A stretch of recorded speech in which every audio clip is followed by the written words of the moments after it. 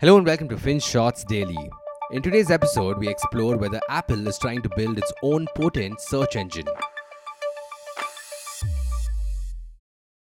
Before we start today's episode, here's a quick side note from Team Ditto. Did you know that 2/3 of medical bills in India are paid out of pocket? Imagine growing your investments only to see them vanish with a single hospital trip. That's why, as a financially prudent individual, you must have comprehensive health insurance. And for this, you can talk to our team at Ditto Insurance today, where we guarantee unbiased, spam free, and personalized insurance advice.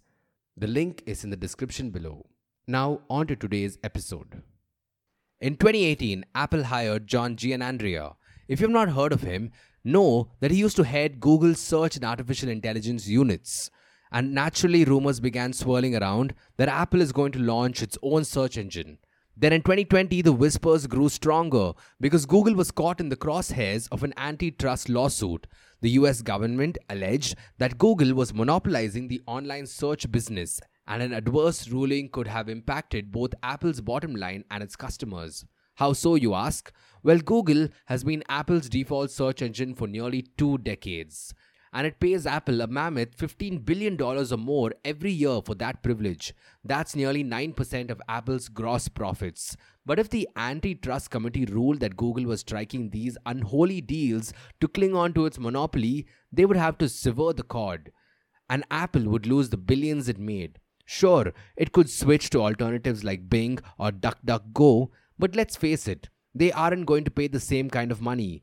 Google controls 90% of the search market. They earn massive advertising revenue, so they can afford to splash the cash.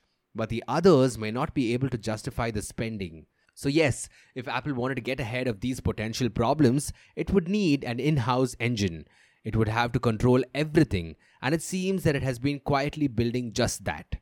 Outside of the recent hiring spree for the search engineering division, the Financial Times had earlier pointed out a couple more interesting things.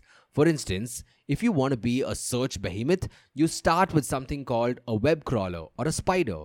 This thing scars the net and websites and creates an index of sorts. That way, when someone searches for a specific item, the crawler can easily identify it and spit out the result. And for a long time, Apple's web crawler simply lurked in the shadows. There wasn't much online activity, but over the past few years, this Apple bot apparently has featured heavily on websites scraping information. Apparently, the crawl rate or activity increased significantly starting in 2020. Then, there's the fact that Apple has been slyly sneaking in a search feature since they launched iOS 14 a couple of years ago.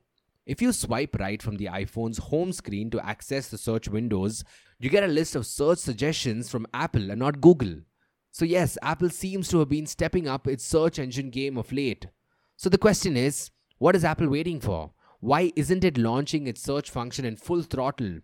Well, we can only speculate here, but there might be 2 reasons. Firstly, there's all those billions of dollars, of course. Sure, Google search might be facing an existential crisis with the rise of ChatGPT and Gen Z turning to TikTok and Instagram to find answers. But the ad revenue from search is still making boatloads of money.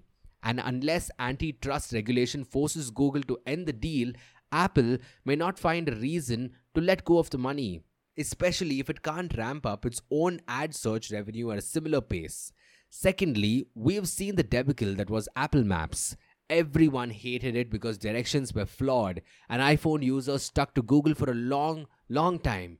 But a decade after its failure, Apple has slowly but steadily climbed back as a credible rival. Maybe Apple didn't want to repeat the mistake of releasing an imperfect software product in an area it does not have much experience. Maybe, but it appears that most of the pieces are ready.